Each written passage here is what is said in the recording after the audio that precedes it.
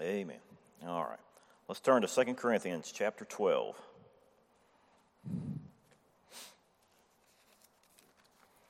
We might get to chapter 13. Are you all excited? In case you hadn't looked, chapter 13 is the last chapter in the book. So. All right. Verse 16 in chapter 12. Actually going to read verses 16 through 18. Paul says, "But be it so, I did not burden you. Nevertheless, being crafty, I caught you with guile. Did I make a gain of you by any of them whom I sent unto you? I desired Titus, and with him I sent a brother. Did Titus make a gain of you? Walked we not in the same spirit? Walked we not in the same steps?" And, again, Paul's having to defend himself again. It's kind of, I know I'm probably starting to sound like a broken record every week, but, it's, again, amazing just what this man had to put up with. But here, we talked a little bit about the topic of money last week, and again, in these verses, he's having to defend himself again regarding the care of the church's money at that time. And, money, I thought how it can certainly be used by the devil to stir up problems within the church, but not just within the church, but just among us, whether it's families, just personally, the devil could use a lot of things, but he could certainly use money as a means to stir problems, like I said, inside and outside of the church. And I think these men, the more that we read about these men, and I'm going to say men because I'm sure that's what they were. In theory, created by God, they were men, but they weren't much of men in God's eyes, I'll put it that way, not the kind he wants. I think they were ruthless. I don't know what other word to use for them. I think they were ruthless. And, it was anything that they could come up with to try to accuse and cause the Apostle Paul problems, that's what they did. And in verse 16 here, Paul's actually defending the collection that they were getting ready to take up or in the process of taking up for the Jerusalem church. And if you remember, we talked about that several chapters back, and the church at Jerusalem, once all the apostles kind of were dispersed and were going out and spreading the gospel, that church really became, it was very poor, from what I understand, very poor. So they were taking up an offering for the Jerusalem church.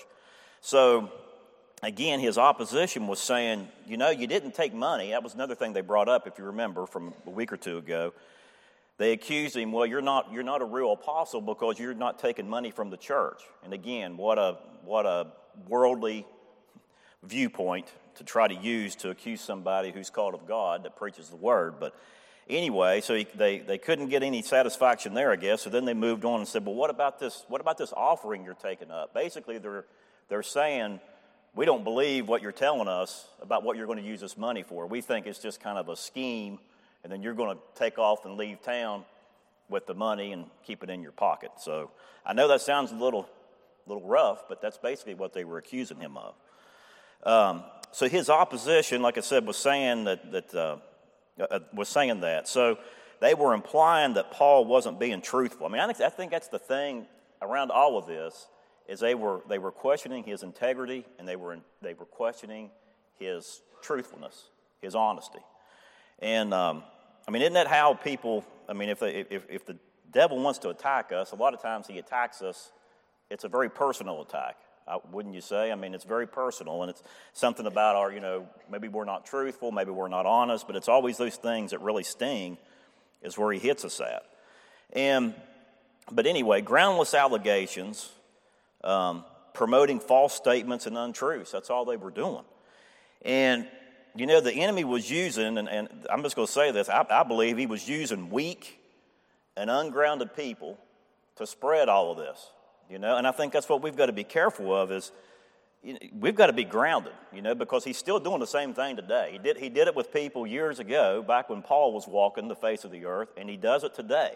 People that aren't grounded, people that don't know what the truth of God's word is, they can easily be swayed, and will be swayed. People say, oh, it won't happen to me. Again, what's your benchmark? If you don't have the word of God, you have no benchmark. You don't know what the truth is. Okay, I don't care what so-and-so says on social media, TV, radio, whatever. I mean, that's just a bunch of, all that is wasted. Anyway, I'll move on. And so I just want to stop and say right now, I'm glad that I'm saved. Thank you, Lord, for saving my soul, because he showed me one day that I needed him, and I'm glad that I understand that. And I want to say thank you for a church that's grounded in God's word. Thank you for a church that preaches God's word. Thank you for a church that tries to spread the gospel, that tries to do the things that God's word teaches us to do. I mean, I tell you, where would we be if we were in an organization somewhere that just said, well, let's just get together and have coffee and eat and enjoy each other's company for a couple hours every Sunday? I mean, I'm sorry, that wasn't in my notes. I don't know exactly where that came from, but I guess but I'm glad, and I don't mean to be mean, but people need to understand. I mean, there's people that are lost, and they need the Lord, and they don't understand that. They don't know that they need the Lord, and they're going to a church or churches, if you want to call them churches, they say they're churches, and if they're not being taught and preached the message of salvation, they're not helping them. I mean, they're not helping them. Happy but lost, and yeah. But isn't that what that song says? Sad, sad, but lost. I mean, that's sad, but we got a lot to be thankful for. You know, I know it's been said many times. We're not perfect. We're not perfect people. It's not a perfect church, but boy, I'm glad for a church that just strives to understand what this word wants, how this word wants us to live by. I mean, without it, we're just going through the motions. I mean, I'm telling you. So, all right, verses 19 through 21. And he goes on and he says, again, think ye that we excuse ourselves unto you? I like that sentence. Maybe think about that one sometime. Read it over and you'll see what he's saying. He says, we speak before God in Christ, but we do all things, dearly beloved, for your edifying.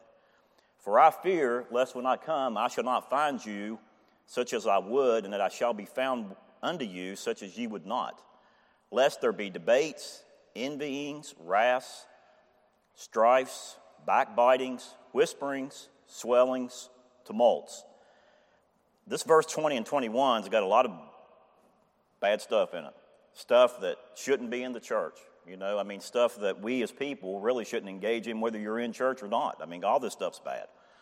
And he says, unless when I come again, my God will humble me among you, and that I shall bewail many which have sinned already, and have not repented of the uncleanness and fornication and lasciviousness which they have committed.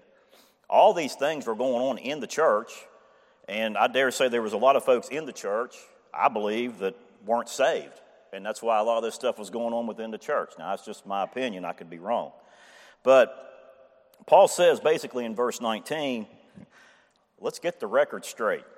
I feel like that's what he's saying. Let's get the record straight. I'm not asking for any forgiveness from you as the church, from you as people. What I'm doing, and I'm not apologizing to you. That's what he's saying. He's saying, I'm speaking before God as a follower of and a believer in Jesus Christ. That's what he's saying. And our words and our testimony of our work, you know, if you think about this, our words and testimony of our work, it's laid out right in front of God, right? I mean, we're not hiding anything from him. He knows our life, right? He knows how we're living every day. So our words and testimony of our work is before God. It's performed for God, and it's going to be judged by God. And I think that's what Paul's saying. He's saying, look, I'm not apologizing to you. I'm just testifying. I'm telling you that I have one person that's going to judge me, and that's God Almighty. And I know what I'm doing is I'm following him, and I'm doing what he's called me to do. And that's basically what he's telling us in verse 19. And that's the way we should be the same way. I mean, we can't worry about, if folks don't understand why we come to church, if they don't understand why we do what we do, how we live, as long as we're striving to live according to God's word, we just got to keep on striving and pray for them, show them the love of God, and try to win them over. That's the best we can do. But Paul goes on to say that we've done nothing but preach the gospel to you for your edification. That's what he said. I mean, he said, I haven't done anything but try to help you understand what the Word of God is teaching, the gospel of Jesus Christ. That's the only thing I've done. That's all I've done. But in this word edification, I looked at it a little bit, and it says it's a building up in a moral and religious sense. And don't take that word religious too broadly. I mean, I'm using it as a definition. But it also means instruction, improvement, and progress of the mind in knowledge, in morals, in faith, and in holiness. And when you think about that, I mean, that's what Paul said. He said, I'm just trying to teach you things that are going to help you. That's what he said. I mean, that's what he's trying to tell them. I'm just trying to teach you the Word of God, and all it's going to do is help you, if I can just help you to understand that. So he goes on in verses 20 and 21, and he says, he uses some pretty strong words here. I mean, this is basically listing out all the stuff, I would say, the sin, I'll just say it, that was going on within the church. I don't know who was engaging in it, but it was going on, and it was wrong. And he lists all these things out. And like I said, when you look at that list, there's a lot of things going on there that none of them's good. None of them are any good. And, he says there that they were acting, basically the footnote in my Bible said they were acting as pagans, is what the footnote in my Bible said. And I mean, I thought that's pretty strong language. And that means it's one that worships false gods. I think this came up in somewhere along maybe what Pastor Tom was teaching on a few weeks ago in Romans. But it's one who worships false gods. It's, and the definition of a pagan is one who refuses Christianity. I mean, they just flat out refuse it, and they seek other means to worship. So Paul had written to them to correct the sin and the problems in the church. And basically what he's saying is the time had come for Paul to come and visit them personally. That's what he's going to start talking about here as we move forward. And to administer church discipline as needed if the sin and the problems hadn't been dealt with. That's what he's telling them in verse 20, at the end of verse 21. He's telling them, all these things are going on, and these things need to be taken care of. So, any comments this morning before I keep on rolling? Or y'all just praying, please get through the end of the book? Maybe so. Maybe it's this way. So.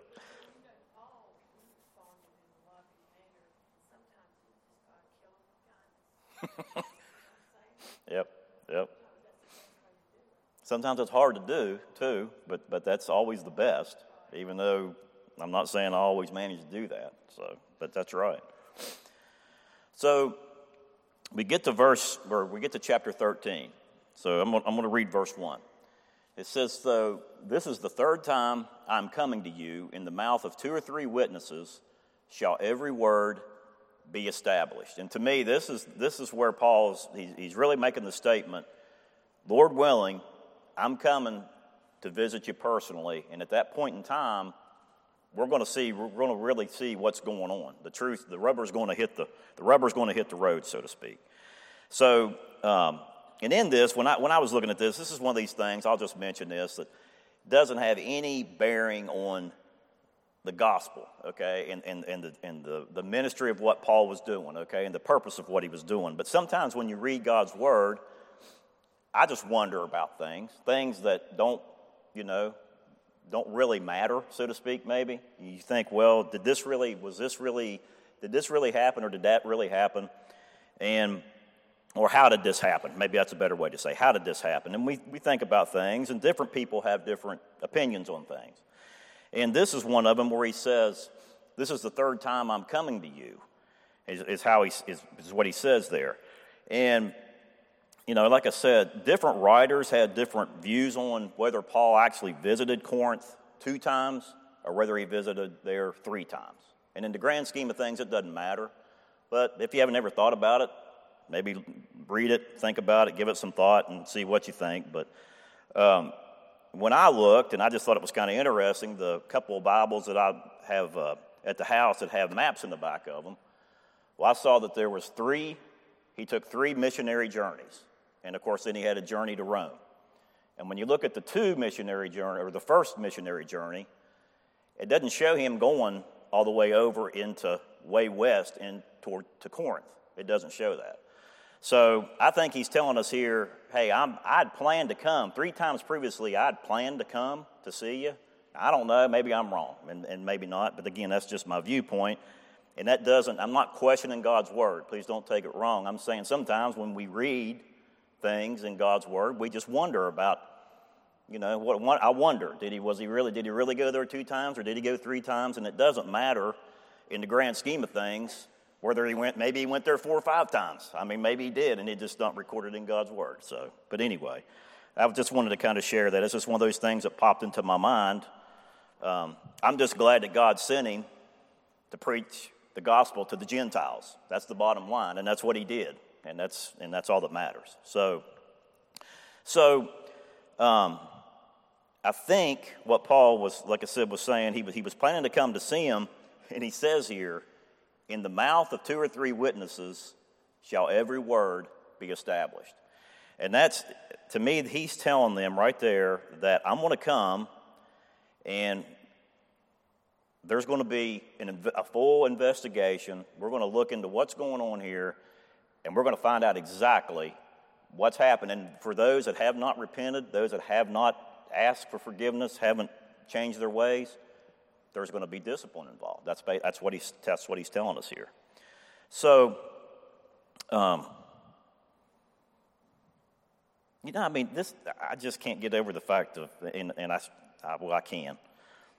You think how these folks, all they lived for was to promote false doctrine. And unfortunately today, there's a lot of folks that all they live for is to promote false doctrine. I mean, I just think how sad that is, that they live in a sense, in a state of mind that either they don't care or I don't know. I can't explain it, but it's sad. And we have to be aware of that. I'll just put it that way. We've got to be aware. So when he says, before I move on, when he says in the mouth of 2 or 3 witnesses shall every word be established, he's making reference to civil law there, to the requirements of civil law. And I'll read you a verse, back in Deuteronomy chapter 19, verse 15. This is what Paul was referencing. It says, 1 witness shall not rise up against a man for any iniquity or for any sin, in any sin that he sinneth. At the mouth of 2 witnesses or at the mouth of 3 witnesses shall the matter be established. And that's what he's referencing was the civil law. And he said we're going to apply the civil law to this, and and the discipline will be given accordingly. So y'all can correct me if I'm wrong, but that's the way I read that. So verses 3 and let me see. I didn't read verse 2. Verses 2 through 4.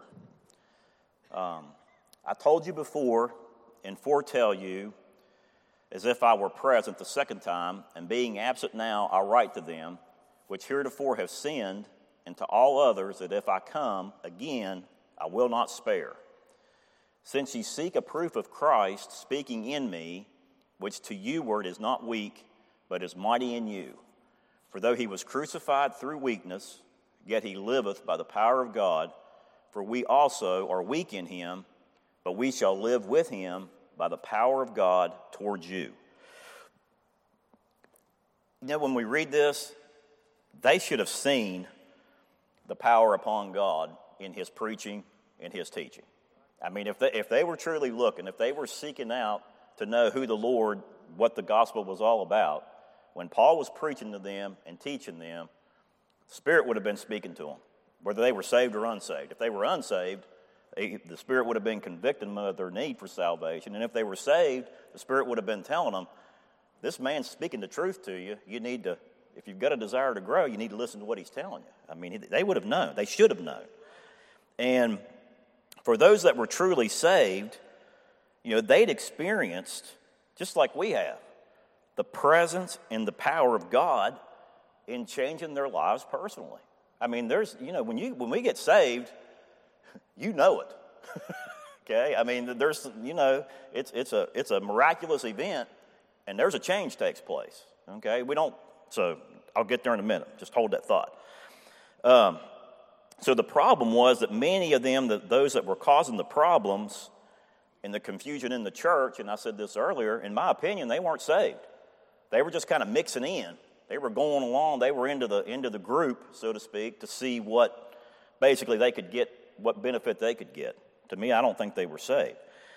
And in verse 4, he says, "For though he was crucified through weakness, yet he liveth by the power of God. For we also are weak in him, but we shall live with him by the power of God towards you." Because Christ became weak, for our benefit and our salvation. That's what that says there. When he went to the cross, he had the power of God within him, but he laid it aside. He was weak for our benefit. He was weak for our benefit. And then the power of God, as we know, raised him from the dead. But that's what Paul's saying there. So in verse 5, he goes on and he says, "Examine yourselves, whether ye be in the faith, prove your own selves. Know ye not your own selves how that Jesus Christ is in you, except ye be reprobates." And we were talking about reprobates again a few weeks ago when Pastor Tom was teaching in Romans on Wednesday night. But Paul says in verse 5, it's yourselves that need to be examined. You don't need to be looking and examining me. You need to be examining yourself. And isn't that what the Bible teaches us? If we think somebody has a fault, which, number one, we probably shouldn't be thinking that very often unless it's really being real blatant and very out front. And that's just Greg's opinion. You can't find that in God's Word anywhere. But I think we have to be careful if we think there's something going on. We need to look at ourselves first and make sure it's not us that maybe is the problem, right? And that's what Paul's telling them. It's like you ought to be examining yourselves, how you're worshiping, how you're behaving, how you're living before you try to, cast doubt upon me. And examining yourself and questioning yourself and not me. And he's saying, establish the truth in yourselves. You know whether or not, everybody sitting in here right now knows whether or not they have Christ in them or not, whether they're saved or not. Okay, that's it. This thing in the world today that people say, well, or you talk to somebody and they say, well, I think. I don't get it. There ain't no thinking. Okay, you have to know, and if you think, then you're probably not. But that's between them and the Lord. But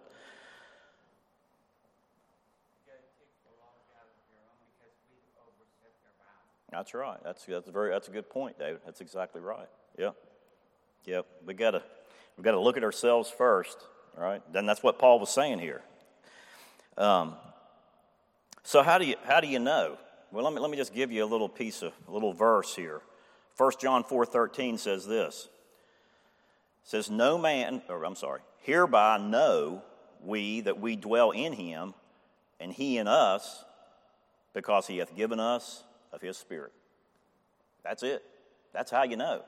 You say, well, I don't know if I got the Spirit or not. Well, I don't know. If you're saved, you know.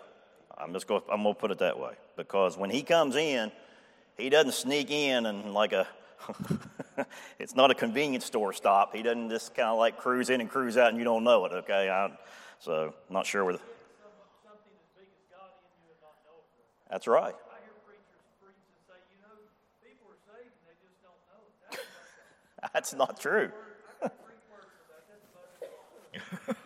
that. That's it. But that gets back to the fact that people not knowing what God's Word says. God's Word says we know, right? And I'm going to give you a few more examples. It says, and the Bible tells us it addresses that too. Who's the author of confusion? The devil. The enemy is. The Bible tells us that. So we know, a person knows whether or not Christ is in them or not. And saying and doing doesn't really mean a lot. And let me find my notes here. I lost my place. 4:13.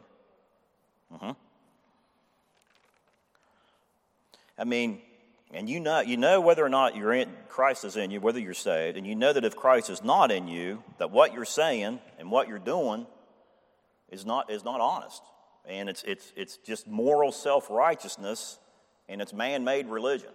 I mean, that's just it. I mean, and that's what these people were doing. These that weren't saved, that were attacking Paul, they weren't saved. They were just stirring up. They were allowing the flesh, man things, the world system to come in and try to take over. That's basically to me, that's what they were trying to do. They were trying to wreak havoc in the church so that the church would fold.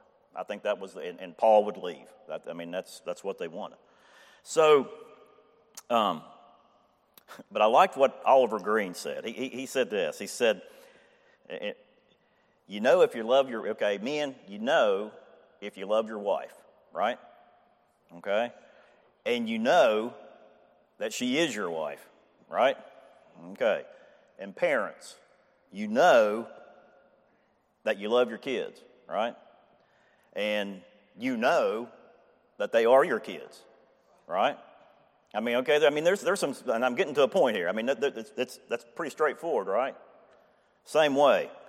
Then you know whether or not you're a child of God or not. It's exactly the same exact way because it's a no-so. I mean, it's an absolute. So if a person says they do not know, then what I wrote down was then they probably aren't. Or they aren't. So, again, not judging, but I'm just telling you how it is according to what God's Word says. And if you don't believe me, turn to Romans chapter 8. And we've got a little bit more scripture here that'll help support it, I believe. Romans chapter 8, verse 5. Let me get in the right chapter here.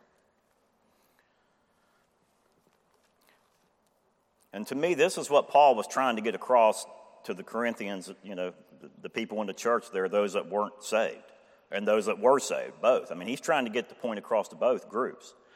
He says, and I know he's talking to the Romans here, but the same issue, the same truth. Starting in verse 5, chapter 8, says, "For they that are after the flesh do mind the things of the flesh, but they that are after the Spirit, the things of the Spirit. For to be carnally minded is death, but to be spiritually minded is life and peace. Because the carnal mind is enmity against God, for it is not subject to the law of God, neither indeed can be. So then they that are in the flesh cannot please God." Now, how much more straightforward do you need than that? In other words, if you're not saved, you're not pleasing God. You might, up here, you might be telling you are, but you're not, if you're not saved. And he goes on and says, "But ye are not in the flesh," he's talking about those that are saved, "but in the Spirit, if so be that the Spirit of God dwell in you. Now, if any man have not the Spirit of Christ, he is none of his." That's pretty straightforward too, isn't it? So we know. Let's see. "And if Christ be in you, the body is dead because of sin, but the Spirit is life because of righteousness. But if the Spirit of him that raised Jesus up from the dead dwell in you, he that raised up Christ from the dead shall also quicken your mortal bodies by his Spirit that dwelleth in you." But to me, verses 8 and verses 9, it's straightforward. We know, if we've been saved, we know the Spirit of God came in and moved upon us. So, You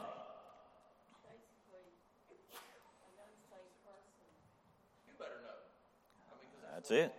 That's it. Yeah. I don't know about you all, but there's a peace there. Things aren't always great, and life isn't always easy. And I've said this many times before. And and things, life is life. But there is and there's peace in knowing. And that peace doesn't come from any place else. I've said that numerous times. And everybody knows that that's saved. We like to tell people that say you can't know. The word will clear it up. That's exactly right. And that's exactly That's right. So there's no need to go through life wondering. No need to go through life wondering. So, and then, like I said, Paul says clearly this is how we know that we're saved. This is how we know Christ is in us. It's not something that you guess about. It's something that you know.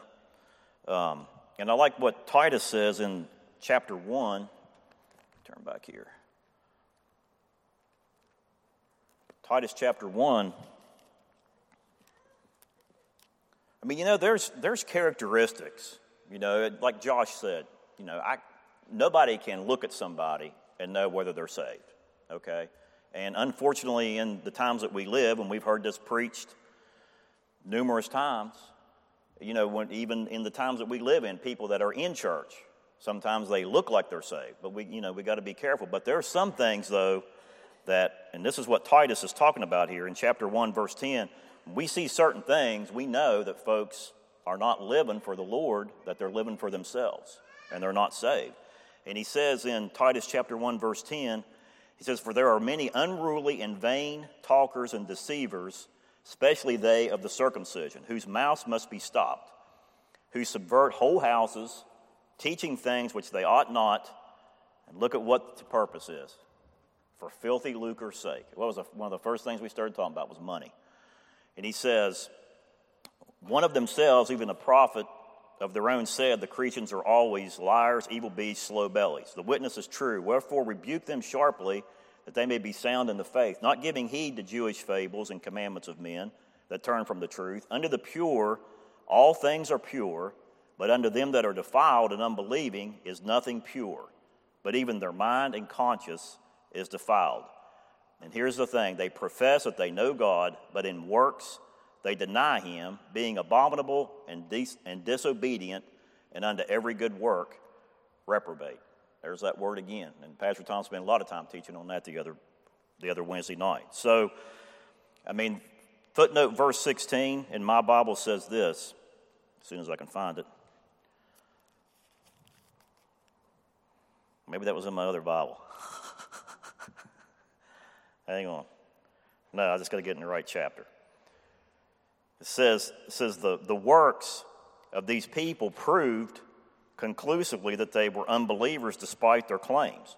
And Paul was not hesitant to make such a judgment. He summarized the behavior that proved they did not know God. It's that simple. People that are doing things and it's not the right things, you can tell that they're not following the Lord. You can tell that. So, all right.